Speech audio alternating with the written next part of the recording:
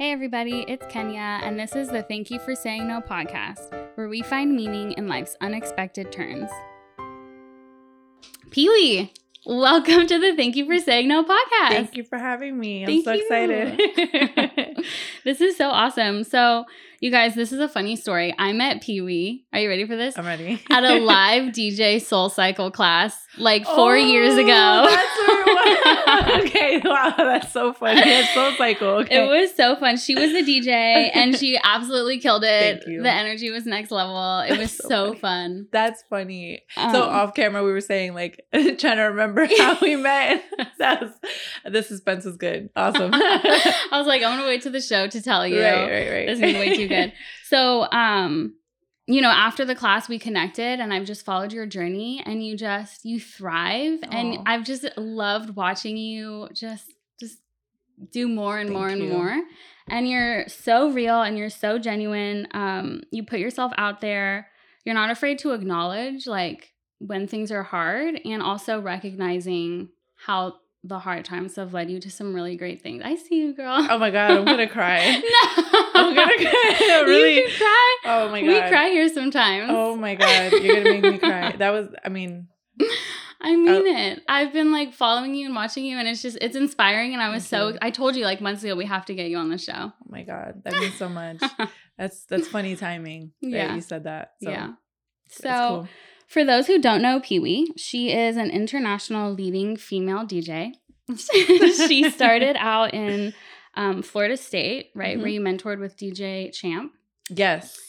And you're affiliated with the female DJ collective Miami Soundwave. Was. Mm-hmm. Okay. And she's performed at Coachella, at Rolling Loud, at Essence, where you were the headlining DJ, right? Mm-hmm. Amazing. And some of her clients include Pretty Little Thing, MLS, Nike, Good American, Mr. Chow, my favorite. I love Mr. Chow so much. So good. Ciroc, so many more. Did I leave anything out that you'd want to highlight? No, that's pretty much it. Amazing. Literally amazing.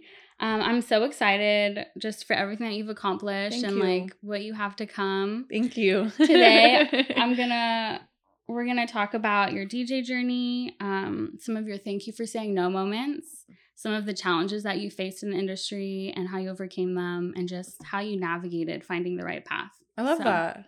Thank you for having me again. You're welcome. That's awesome. Let's start. So you started making beats, right? Yes. Tell us about that. So it's funny. That was actually a no moment in my life. Yeah. So I started making beats at 16 because I tore my ACL. Mm-hmm. Let me rewind. Yeah. I played basketball my whole life. Nice. Basketball and softball. And I was a basketball coach, actually. Were you? For my brother's team, yeah. That's fire. Okay. Coach K. Coach K. I love it. I got my name Pee-wee from basketball. Oh, nice. Yeah. I was going to ask you that. Okay. So, all I knew was that, like, what I wanted to be growing up was a WNBA player. And, like, there was nothing else for me, you know? And in that time, I tore my ACL and it was over for me. Wow. Like, I tore it my junior year, and women tearing our ACLs, it's, like, not the same as a guy. Yeah. So it was done. Mm-hmm. But in that process, I don't know. I just like randomly was on YouTube and like learned how to make beats from YouTube University. And that became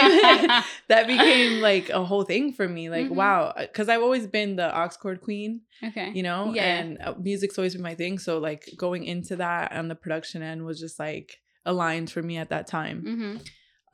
So yeah, I started making beats, and then that wasn't going the best. So what was that like for you? So you started making beats at 16. Yes. And then what sort of challenges were you facing making beats so young? Like, how was that working for you? Man, I dealt with a lot of adversity.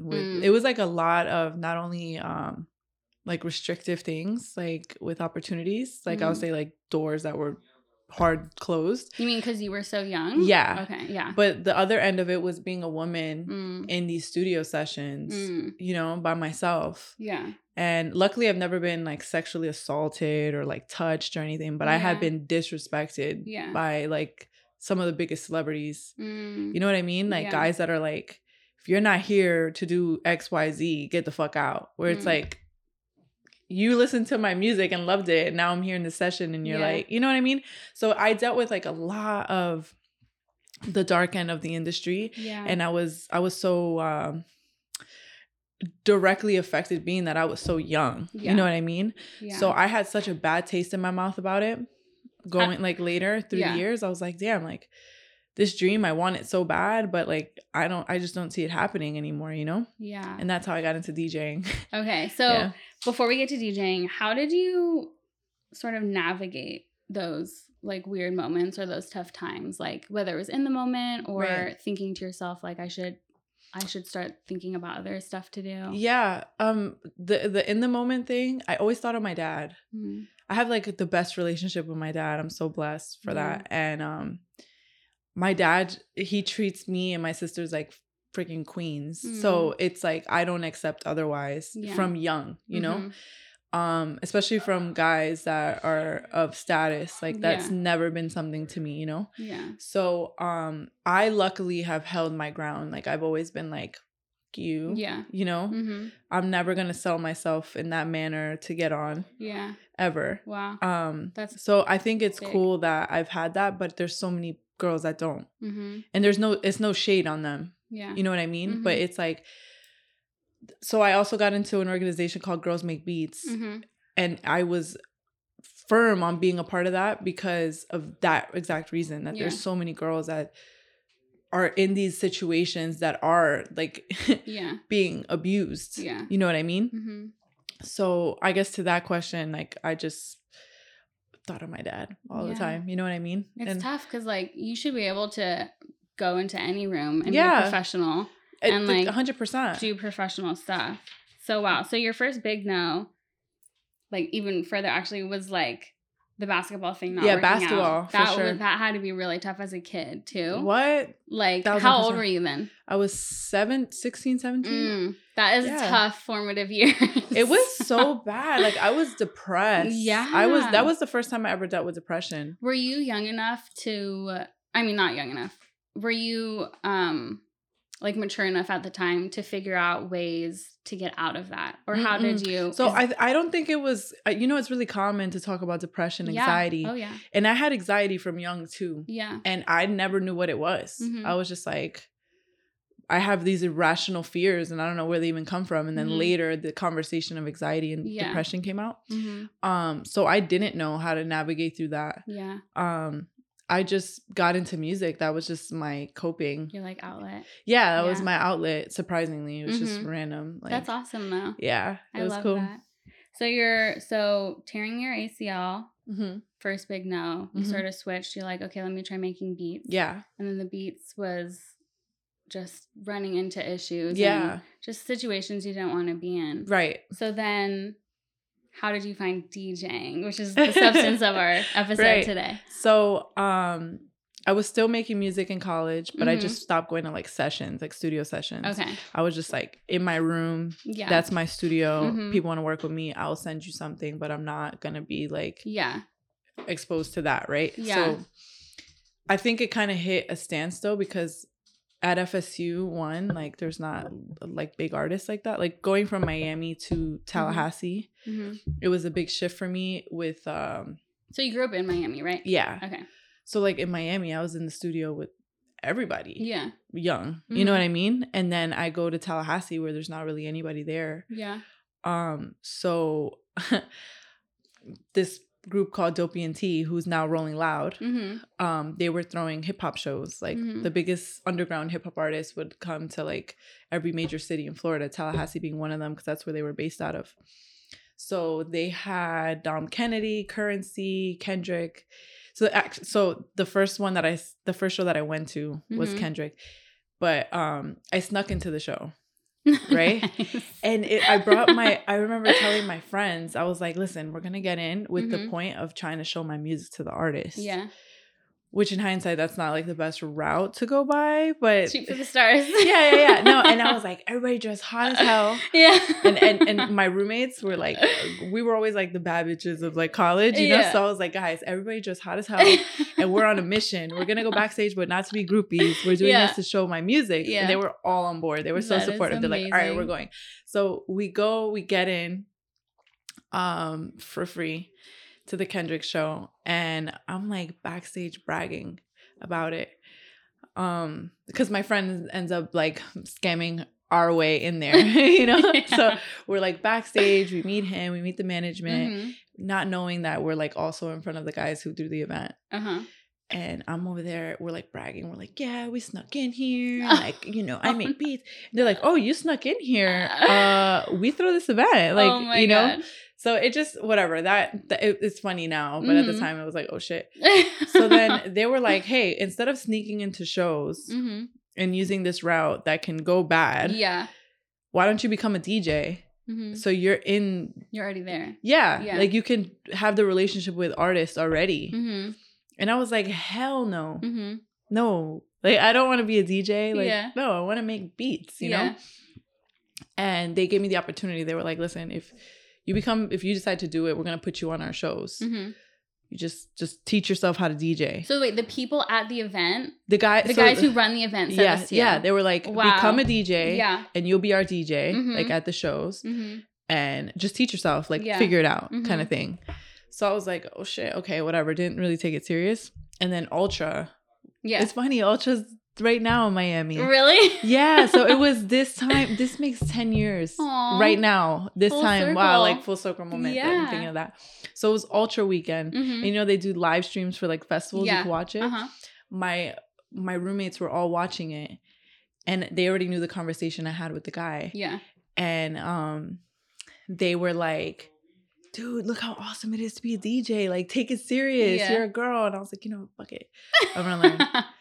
And then I randomly meet DJ Champ, who's a big mentor for me. I love him so much. Yeah. I meet him and he's like, you want to learn how to DJ? I'll get you in the studio. And like, how did you meet DJ Champ? So after, it was like the craziest thing ever. Like, Ultra Weekend is happening. I'm watching the live stream. My friends are like, dude, become a DJ. Yeah. Like, it's so like, look, you could be doing this, you know? I'm like, what? So after we go out the next day, it was so aligned, that whole thing. Yeah, it sounds like it. So the next day go out and I go to this lounge and he's there. DJ Champ. And he's like the big radio personality. Yeah. So everybody's like, oh my, it's a small town. Yeah. So everyone's like, oh my God, that's Champ. So he's the big radio personality in Tallahassee. He was. He was. Yeah. Okay. So I end up just chopping it up with him. I'm like, hey, I'm trying to become a DJ. That's how it came about. He's like, well, if you're serious, I'll get you in the station. He got me a little promo job at the station to like shadow him, you know? And that's how I learned the basics, like from him and YouTube.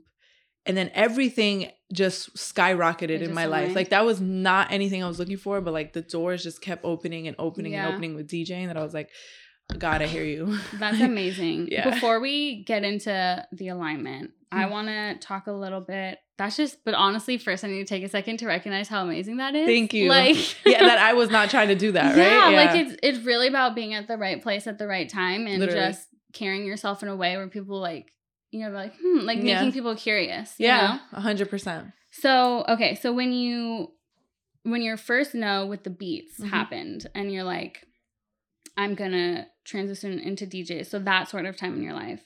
What made you know there should be a change in direction instead of just hoping that eventually it would be different? But I don't think I knew at that time. Yeah. Honestly, like in college, I was like, this is what I'm doing. Yeah. I was so stubborn. I'm really stubborn. I am too. Okay. I'm in counseling and in therapy. I'm really stubborn. I'm a Capricorn. But I'm really stubborn with career. Yeah. Like when I have like a vision of something, it's so hard for me to break it. So I was fixated on Pee-wee being the producer. Yeah. That identity was made in my brain. So there was no navigating that. Yeah. You know, like it was like, okay, you know what? Now that I'm presented with DJing, I'm going to just use this to still be the producer, Pee-wee. Yeah. And then it sort of unfolded differently. Yeah. And sometimes if something aligns so well, so many times you're like maybe I should see this through a little. That's how it all happened, for sure. So, you know, eventually, right, you did DJing full time and that's what you're doing now, right? Yeah.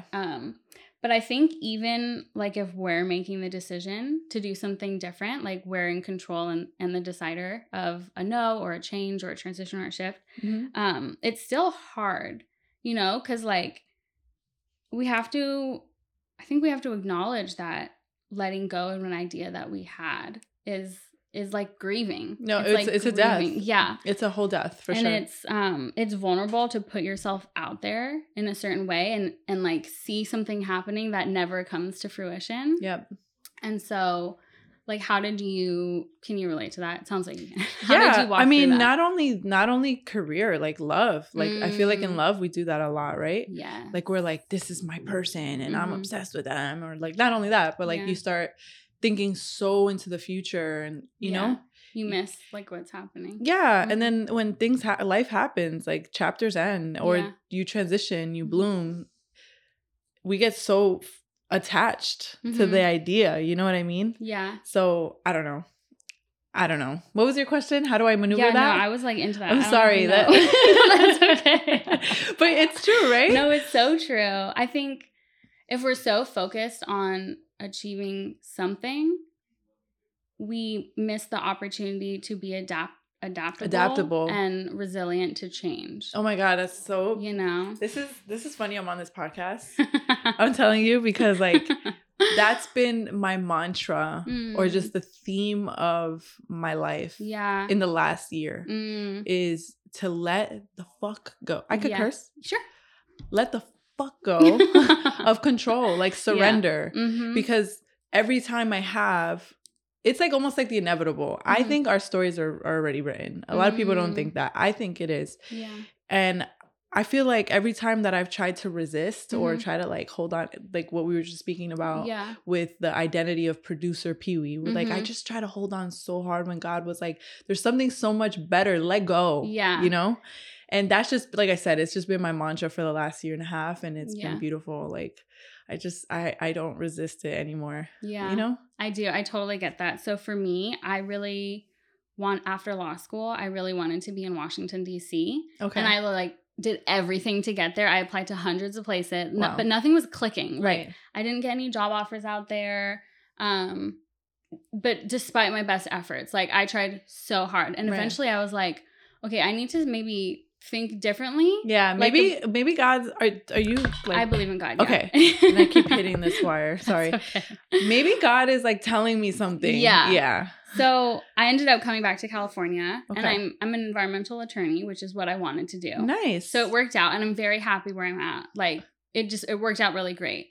But in terms of like the grieving part of that, I did not unpack my bags or my boxes when I moved back to LA from Miami, probably for a year. Wow. Because it was hard. It's hard to accept that what you thought was going to happen isn't what's happening. Right.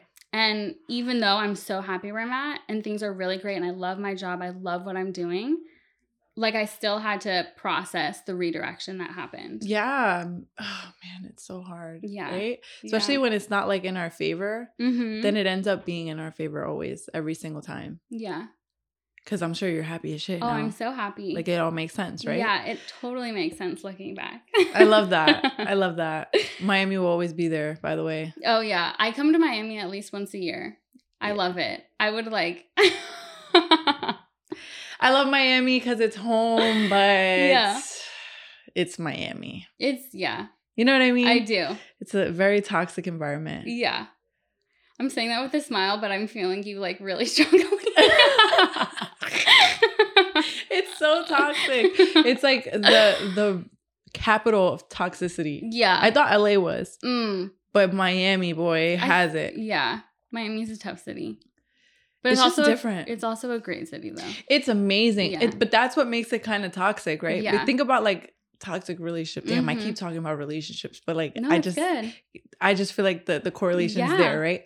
Like the guy, he's this or that, like awesome for you, but he's still toxic at the core. That's Miami. Like Miami has the view, the women, the this, the that, like the facade, but at the core, it's just like a lot. Yeah. But I love Miami, don't get me wrong. It's just like I said, a lot of toxicity. Yeah. So you're good here. You're not missing out on anything. So you talk about things aligning with being a DJ, and tell us more about that. Like what made DJing align for you in a way that producing beats was not aligning? Thank you for asking me that, because I think like when I'm on podcasts or just any type of interviews, like they don't go into that aspect of it, right? Mm-hmm. And everything has just been seamless with DJing, like almost supernatural. And there's like been times where I'm like, I'm really gonna be a DJ in life? Like what? Like, you know what I mean? Yeah. Like I didn't even think of this, but the way God shows me every single day by the seamlessness of the opportunities I've been given, just like the creativity that I have with it, just I've never had anything just flow. There's just has not been that resistance like I've had again with like production. Like it was like a clear no. Like you have something better for you.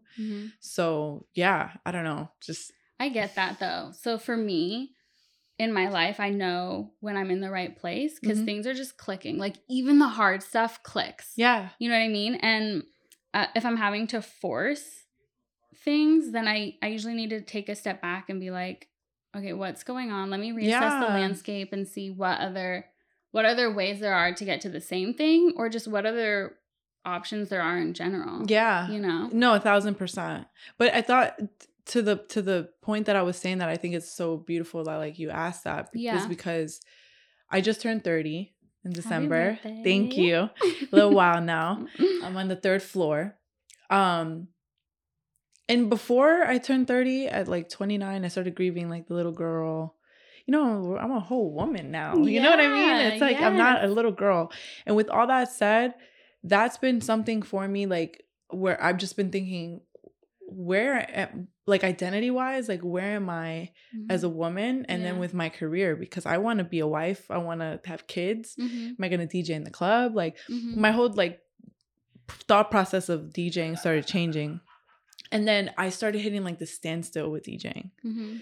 People are always like, you're always striving, but like I really feel the last year and a half I hit like a big plateau with my career, and I just been like, I've been the most spiritual I've been in my life because I've been like trusting that there's a big transition happening for me career-wise, you know? Yeah.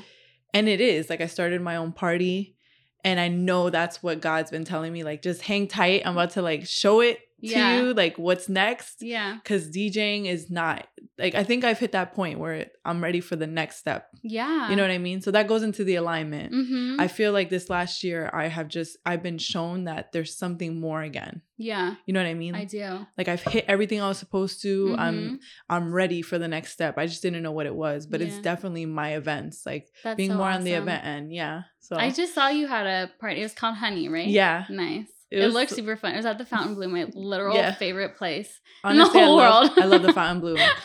I love it. I love everything about the Fontainebleau. So that was a dream. That was a dream. And to alignment, right? Yeah. That party, I had 0 no's. Like there was no no's. Like the GM and I have a great relationship because he was the old GM for a club I worked at called Shush Lounge. So we always maintained it. And he was like, Pee-wee, I want you to be a part of Arcadia Pool Club, but I want you to be like more like like your own vibe. Yeah. The fact that he presented that to me, I was like, dude, let me stop being a bitch and let me like stop being a pussy, you know, and like do my own party. Like I've been scared of it for a long time. And I was like, you know what? I'm just going to do it. And then I called Pretty Little Thing, the rep that I work with.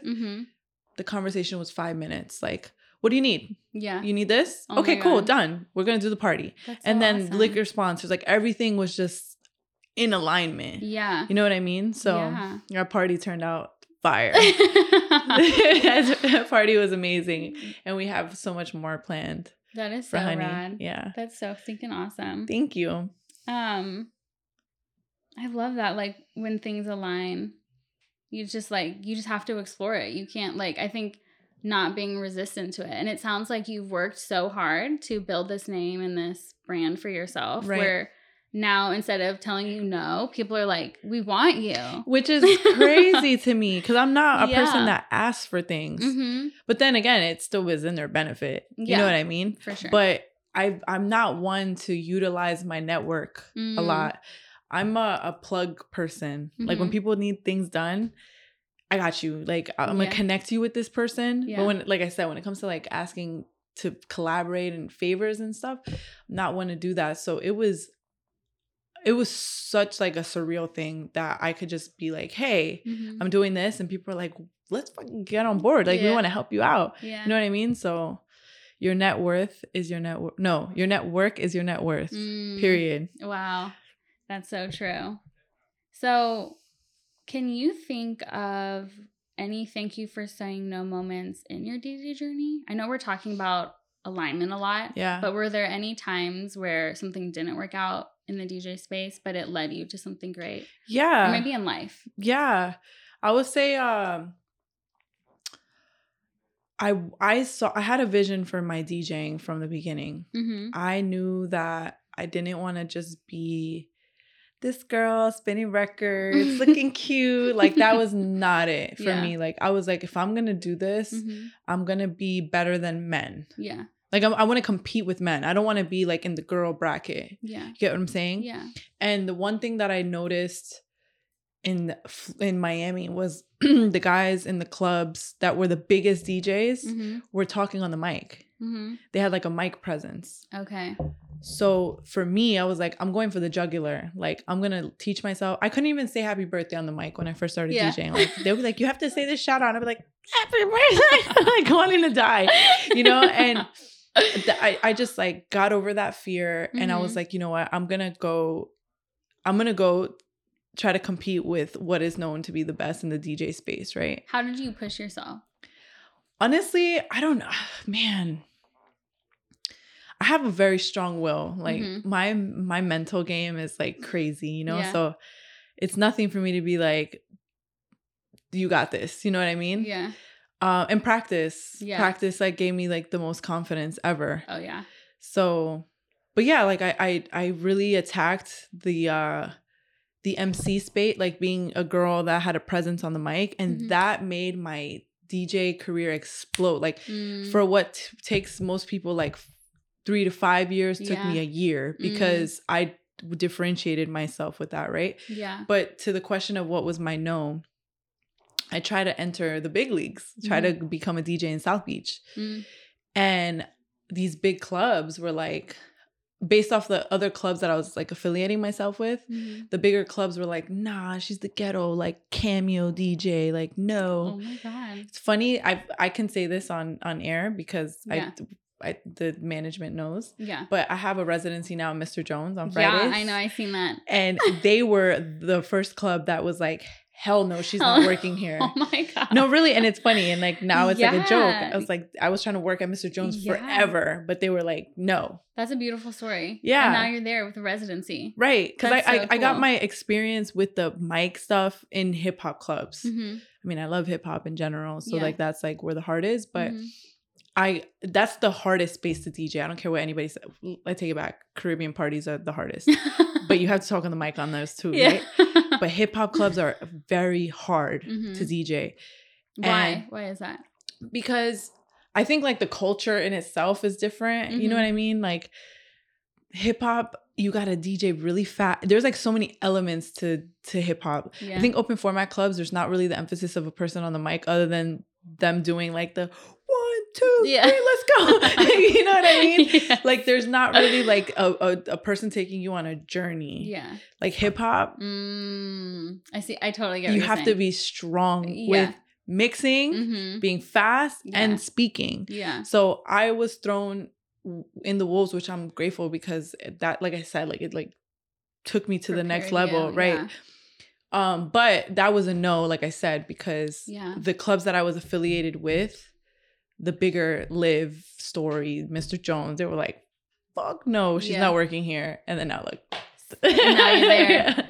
So how did you deal with that, like, sort of frustration or those no's? Like, what did you do? I took it to heart, like really bad, because only you know how hard you go, right? Like, people may see on Instagram what they see, right? Like the what you see what I show you, but people aren't seeing the nights I'm in front of my computer for hours, getting music and practicing. Like I used to have turntables in my house, and I'll be there like a crackhead, like till 2 a.m. like my hands are like doing it on its own, you know, autopilot. Like there's so much. And then aside from, you know, the technical end of DJing, trying to perfect that, because I always had the chip on my shoulder that I'm a woman and I have to like not be considered a woman, or not to say that, to not be looked at as a gimmick. I didn't want that. I wanted people to be like, this fucking girl could DJ. You know what I mean? Yeah. And aside from that, then there's the image part that I had to put all that work in, right? So I'm grinding. My life has become this of trying to be the best, and then to have people that are like, they don't believe in the vision. Yeah. It was a jab to the ego, but I loved it because it made me go hard. Like every time in my life, I've had some type of rejection. That's like the ultimate motivator for me. That puts a battery in my back. Yeah. Like every time people do me dirty, every time I get a no, like, and it's like, God knows what he's doing, because it puts a battery in my back where I just go harder, and then it happens, you know? That's amazing. Yeah. Do you find yourself like trying different things or figuring out different ways to turn those no's into yeses? I mean, obviously you got them into yeses, like, right? But like in those moments, are you thinking like, what should I do different, or how, like? Yeah, it's humbling. Yeah. I think you need those, like those moments, because I would have just been doing the same shit, been working at the same clubs. I wouldn't have had the thoughts of like, I should probably start transitioning. Yeah. Like I need to rebrand myself, because for one, I am more than just a genre DJ. I DJ everything except country music, disclaimer. But like I put me in a space, I kill it, you know? And that's why like in an international space, I do well, because I know how to do all that. You know what I mean? But yeah, it's like if I didn't have that moment, I wouldn't have thought that. Like I'm more than just hip hop. Yeah. I need a transition. So that's awesome. Yeah, no's are always fire. Oh yeah. We love no's here. Did you have any practices, like when you're going through hard times, like personal practices or things you do to deal with the emotions? Oh, okay. Yeah. I'm big into meditation, journaling. Like I've been saying, I'm like super spiritual now. Like, what's your meditation practice like? So I was doing for a long time like guided meditations, but I feel like I was always wondering, I'm like, wow, I feel like it's peaceful, but I'm not getting that experience what people are saying, like the shutting your brain off type of vibe, or not shutting your brain off, but like allowing the thoughts to like flow. Until I started just having like meditation music and being in nature, and then like, you know, sitting and learning that, you know. I meditate too. And my thing is like birds chirping. Like that's where I find like my peacest. Mine is the ocean. I love like ocean sounds. And I live on the water, so it's beautiful. So like nice. I'll go on my balcony. That's like my meditation spot on my balcony, and I play on my headphones like what is to be like ocean sounds. And in my head, it sounds so crazy. No, I love it. But where I take myself, someone told me when you meditate, go to like the same place every time. Like imagine climbing a mountain or doing something, and like that just helps you go to like your space. So my thing is I jump in my water in my head. Oh, nice. Right? I jump in my water and I dive in, and when I come back up, I'm in like what is it? Not Fiji, in Bali, like where the mountains are and all that. So I've never been there in my life, but that's where I picture it. Yeah. And then I somehow go into like the Zen. That's, you know, so awesome. It's crazy, but that's been my thing, meditation and routine. Routine. I've stressed this so much. I think when I'm the most confused in life, or like in those moments where I'm like, where am I doing? I think sticking to your routine is so important. Yeah. So my morning routine is solid. It's I get up, I make my bed. I don't care how tired, if I'm running late, like nothing. I make my bed. It's just a thing for me. And it's been life-changing. That's that your little thing. To yourself. Yep. I make my bed. I pray, journal, meditate. Nice. So I haven't been on it as much lately, but like that's been a thing of mine. Like I've been feeling so not aligned in a space because I haven't been sticking to my routine. Yeah. You know what I mean? When things are so crazy, like you have to find your own stability. And I think the premise of it is you're giving yourself that time. Mm-hmm. You know what I mean? Yeah. Waking up and looking at your phone is so subconsciously terrible for your soul. Oh my God, yes. For your soul. Yes. You know what I mean? Yes. Like looking at whatever it is online, like Mhm. it's just a lot. Yeah. So again, like I think my way of aligning, centering myself, becoming like strong-willed, Yeah. especially in those moments, is by sticking to my routine and being vulnerable with like the journaling and all of that comes with it. Being real with yourself and like giving yourself the space to figure things out. 100%. Yeah. That's amazing. That's beautiful. Thanks. Where do you find your inspiration to move through hard parts or no parts? I think damn, like my mom is such a resilient person. My family, I come from a family of women. Yeah. And everyone has like this crazy resilience in my family. That's beautiful. And I think like them, like I think about my mom a lot. It's funny. Like I never really thought about that till you said it. Like right when you said it, I thought about my mom, and I was like, damn, I think about her like subconsciously a lot. Yeah. Because she's so damn resilient, you know? And I think of her and I know that like she got through shit, and then like I think about then like all the things that I've been through that I thought was like the end of the world. And then I'm like, I'm more than good now, you know? So that's like my inspiration. It's like my mom and then my own past. Yeah, like looking at how far you've come and what you've accomplished. And I've been fine. Yeah. And I've been fine. Like you don't die. You know what I mean? What, like God Unless willing. you do, yeah. You know, that's your time. But when we go through shit, like it's like life isn't linear. And when you understand that, you have like this backseat approach to life. It's like, okay, I'm understanding that the storm is either realignment or a lesson that I'm supposed to learn. You know what I mean? You're so good for this podcast because our slogan is finding meaning in unexpected turns. And really? That's just what you're describing right now. That's it. That's it. That's it. And I'm telling you, this comes from a place of being the biggest control freak. I don't know anybody that's been more of like a person that wants to control like the outcome more than me. And for me to drop that, it's like a miracle, you know? Like I said, it's been my mantra for the last year, and I have been significantly happier. Yeah. Just letting it flow.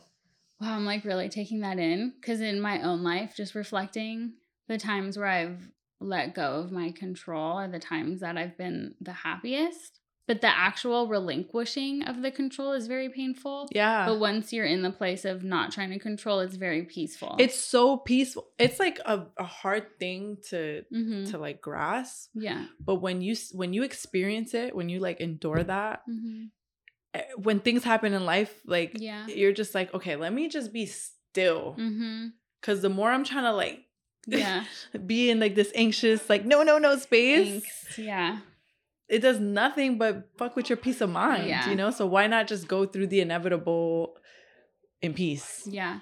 You know? Right? Because if you're trying to control, there's control in letting go. Yes. And there's control in holding on. So wouldn't you rather be happy and let it go than unhappy and angsty and holding on? It's like, 1000%. But it's hard. But that's the hard part, is like, because it's more comfortable sometimes to hold on.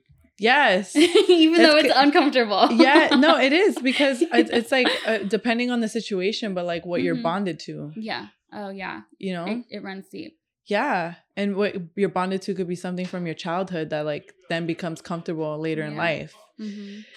Relationships. I keep bringing that up. But, you know, I think relationships are like some of the biggest lessons or teachers of our life. Have you had any thank you for saying no moments in relationships? So many. Yeah. All of them. Yeah.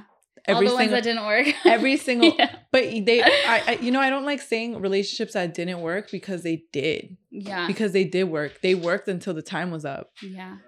When I started understanding that too, I looked at relationships so different, because I was always like, I don't want to get in situations because I'm going to get hurt if it doesn't work out. But like it does. Like we're supposed to experience people either in seasons or forever. Yeah. And love, like I said, love is our biggest teacher for some people. Like for me, I know it is, you know? Yeah. So, well, I've heard like if you want to learn about yourself, get into a relationship. 1000%. Because what triggers you more than love? Than a significant other. Nobody. No, and you see who you really are. You're right. Yeah. You see who you really are. Like when you're, I don't know if I've ever been more upset than I have. Yeah. Like in a relationship, you know. So yeah, I don't know. I've definitely, all of them have been a no in some form. So I was actually a no for somebody. And I knew that my, like, knowing that I was done with that person and it was amicable.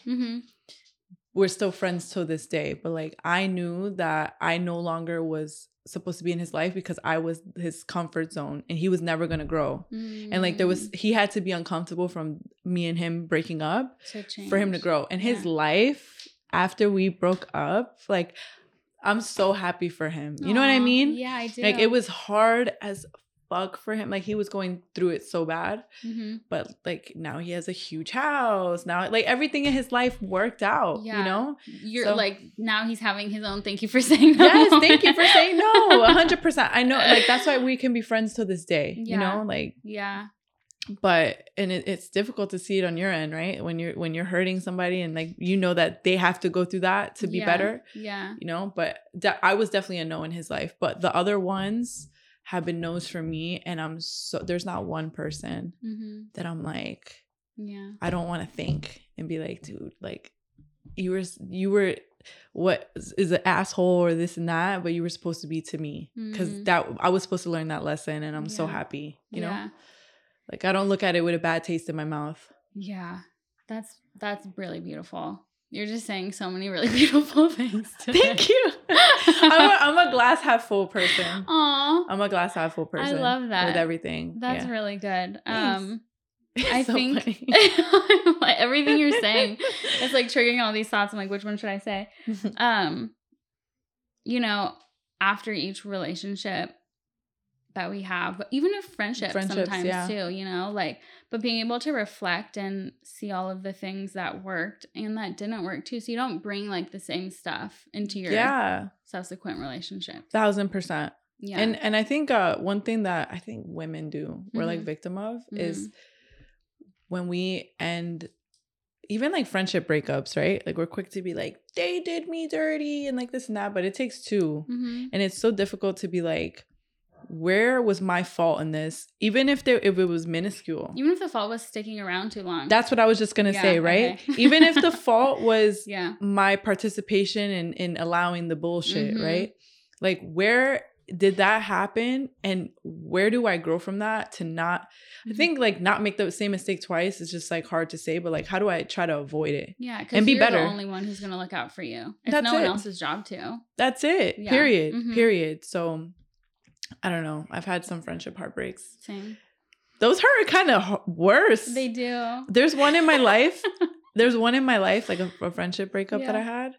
Like, still fucks with me to this day. I'm not like over it. Yeah. Still heartbroken. It's sad. It is. Damn, I miss that bitch. Like, I'm sorry. Like, I'm still not over it, but whatever. Life goes on. Yeah. But yeah. Okay, let's see. So you're very ambitious. You're very driven. You're successful. Thank you. Right? And motivated. Has that affected any of your personal relationships? Big time. How? Big time. Damn, this is a conversation. Damn. I'll say this. I think a lot of men in theory want a woman who's hardworking, ambitious, has her own until they have it. Until they have it. A lot of guys in theory want that until it's time for them to get up and fucking work, and they can't be there all the time. Especially me being a DJ, like, the housewife role is a little difficult for me. I mean, not anymore. Like, I've kind of like grown into like the little wifey, but at first it was difficult, right? Yeah. So to answer that question, I've had a relationship that I think that person, like I said, in theory wanted someone that was ambitious, but wanted somebody on their time that was fully accessible. And that's where the disconnect happens, because it's like, I also have my dream, right? Yeah. And we have to walk parallel to each other, not like perpendicular. Yeah. And that wasn't happening, right?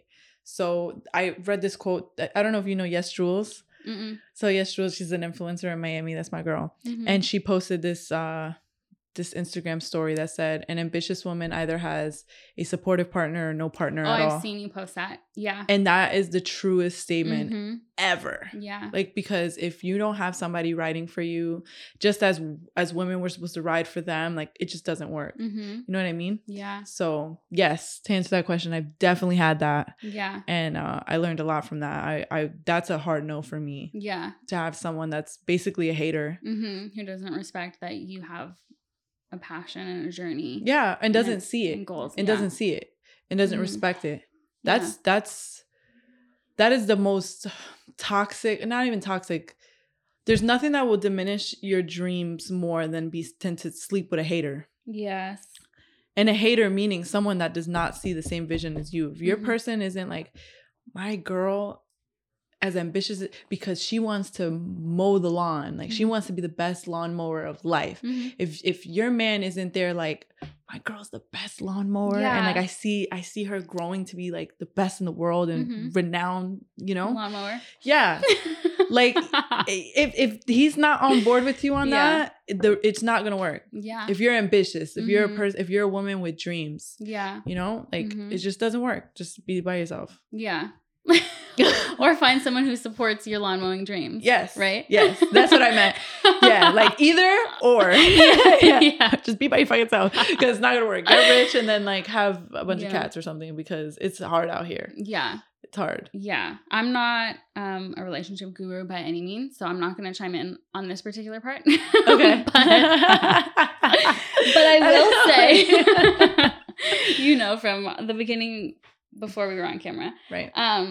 But I will say that relationships, friendships with family, in your profession, like all of that, as a professional woman myself, right? I'm an attorney by day.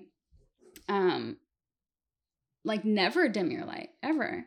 Don't shine less bright. Don't go after what you want to make someone more comfortable. Yep. Don't like not try and accomplish your goals because you don't want to make someone feel bad that they're not where you're at. I literally did that. Literally.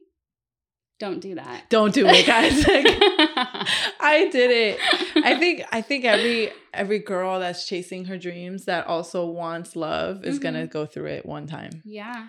And then your light shines so much harder when you Yes. get out of it. Yes. And you're like unwilling to dim it ever again. Ever. There's no conversation. Like Mhm. it will never happen. And it's not even because I want to be this independent woman or I want to like it really stems from the fact that I have a passion for something and it makes me happy. Yeah. Again, if I want to mow lawns, like, if that makes me happy as in love, you should want that for your partner, period. If someone does not want that, it's going to dim your light. You're going to, everything around you is not going to align and it's going to suck. Yeah. Because I've done it. Yes. And don't do it. Yeah. Oh my gosh, yes. So, what is something that you didn't expect about being a DJ that's happened?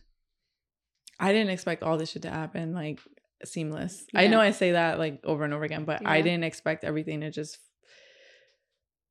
happen as fast. It's beautiful. Yeah. It's pretty. It's awesome.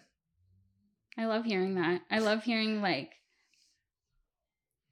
I think it's a really strong message for people to be aware of, like for the listeners to be aware of when things are aligning and to not ignore that. Don't ignore it. Yeah. And you know, I just last year started seeing angel numbers. I've never in my life, people would always tell me, oh, I see 111. I never, ever, ever saw them.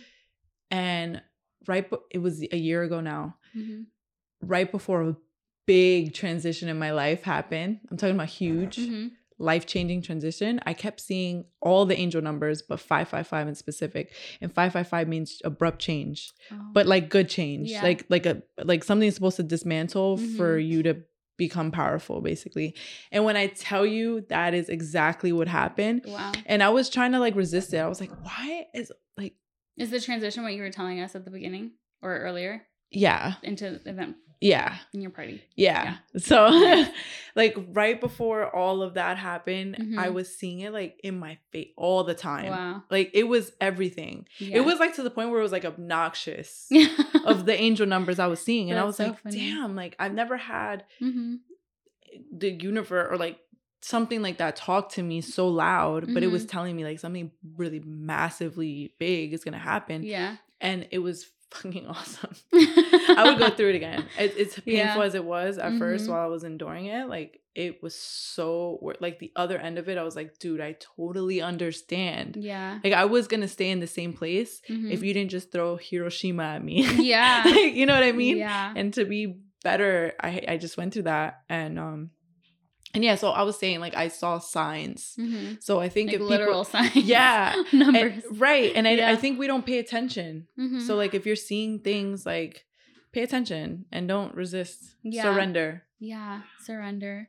I think too, like signs could be literal signs, like numbers or like messages. I've heard all sorts of stuff. And I think that's very real and happens to people. But also signs could be just like getting an opportunity that out of nowhere, right out of nowhere, or being in the right room at the right place, or like hearing someone talk about something and then looking into it and it aligning with like what you got going. You know what I mean? Yeah. Like it could be anything. Okay, so I don't mean to sound preachy. No, please be it. But my Pastor Terrence at We Cool Church, he says, God works in coincidences. Like, you know what I mean? Like that's God's work. Is when we see things and we're like, oh, you text me, I was just thinking of you, like that, you know, or like just anything that can be considered coincidence or the angel number, just all of that is, I think the way, because we can't like hear him, you know what I mean? I mean, we hear him in certain ways, but the way he speaks is through that. So so when I'm on the right path, I feel like I always see my birthday time on my phone, which is really? 10/26, October 26th. But that's a sign of something. I think it is. No, it is. It is like 1,000%, 1,000%. Like, okay, next time you see it. Yeah, I see it twice a day, every day. Next time you see it. So I don't know if you saw it twice today already. Well, not yet, because tonight is later. Okay. All right, so tonight when you see it again, right? Yeah. Think about what you're thinking, or like be cognizant of what you're thinking about. Like whatever it is that's on your mind or something, and then be like, that's why I saw it. You know what I mean? Yeah. Because there's been times where I've been like, damn, I'm like confused about like which way to go. And then I'll see an angel number and I'm like, Oh, that's so interesting. So I had my boobs done. Congrats. Thanks. They look great. Thanks. I love them. I got them done a year. The 31st makes a year. So when I got them done, like the morning of the surgery, I was scared shitless. Like I started having a panic attack the morning of, and I'm like freaking out. And I look at I look at my phone, I go like that, and it's 444. And I went to my grandfather's grave like earlier, or the day before. Yeah. And 444 is protection. It's like a loved one telling you you're okay. And I was like, all right, I'm good. You know what I mean? Yeah, he's gonna protect you through this surgery. Yeah. So I say that to say like just like know your thoughts or like your environment, like what's happening. So when you see the sign, you're like, oh, yeah. You know what I mean? I just think that story's great because your grandpa was protecting you when you got your Is that great? I'm Colombian. Yeah. That is like a very Colombian thing to say. Oh my God, I'm cracking up. But that was, I get the point, and I think that's beautiful. Okay. Quick pivot here. Okay. What challenges... Like we got secondhand over here. We got a little. So what challenges okay are you faced with as a woman in a male dominated industry? I would say the only thing is like it hasn't happened too much. Like with DJing, it hasn't happened. With the production, it has being sexualized. But honestly, as a DJ, the best thing to be is a girl. For real. That's why guys hate us. Really? I don't have issues with anybody, but like the haters are always guys. It's never girls. I have the best relationship with every girl. Like if I meet you as a girl DJ anywhere in the world, we become like homies. That's awesome. Yeah. Like I've made such amazing friends in the DJ space that are women. But I say all that to say like a woman is just, we have a different energy to us. Mm-hmm. So like music wise, you hear it. Yeah. And then you see us. We look better. You know? So like there's more opportunity for women, surprisingly. Interesting. Like people are preferring having a girl DJ. Yeah. So I don't know. DJing's awesome as a girl. I don't deal with like too much adversity. Yeah.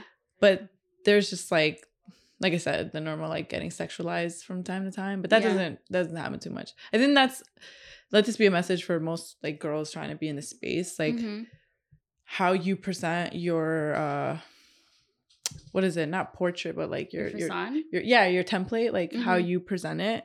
Yeah. You gotta know like what comes with it, you know? So, because I hear a lot of girls complain, like, oh my God, like the owners want to fuck me or whatever. And I don't deal with that because I don't project that. Yeah. And I have like when it comes to work, there's none of that bullshit with me. It's like how you carry yourself. Yes. Yeah. 1000%. But like, if you're on Instagram, and I respect it, everybody's niche is different, right?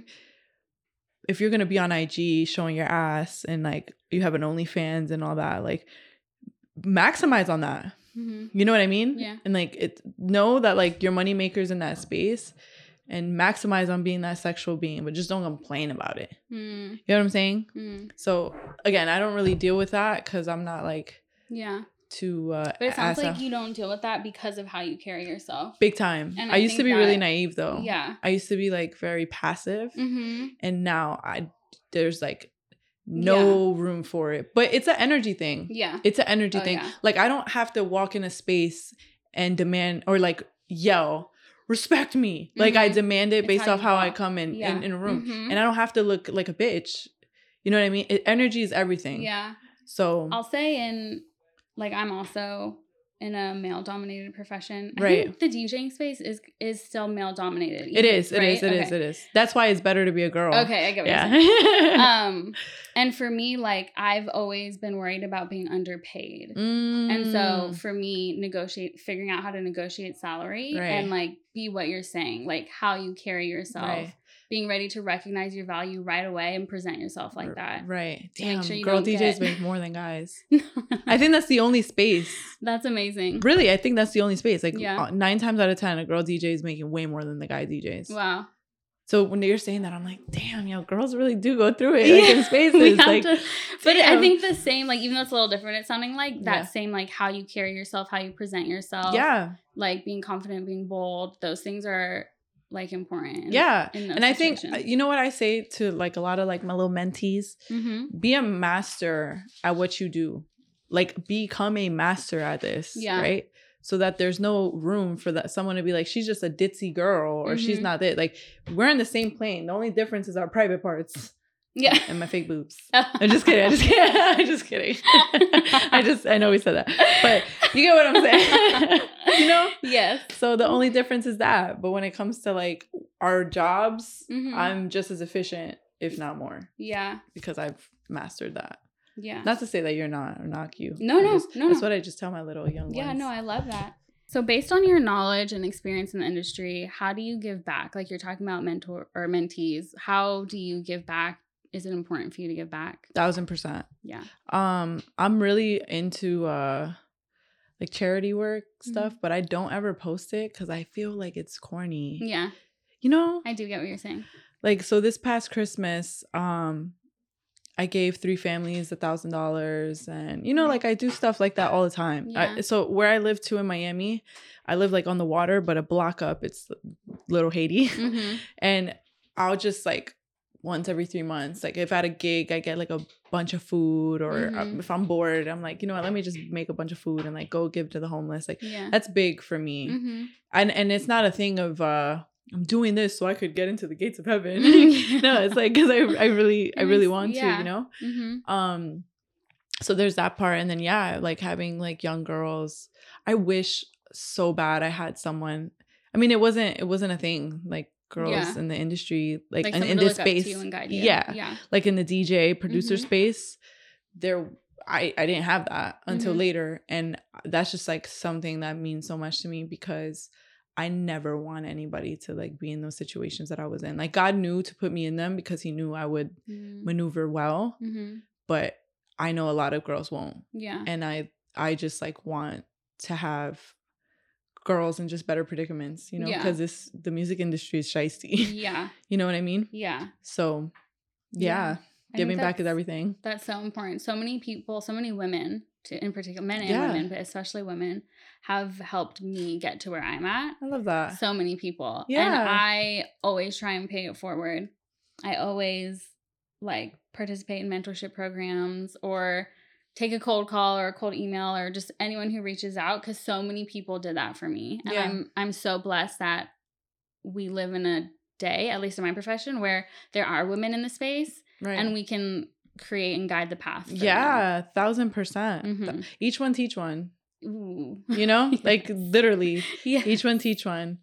That's why we have pastors and stuff, because, you know, they're showing us the way. Mm-hmm. Like, you know? Yeah. So the act of wisdom, we carry it on.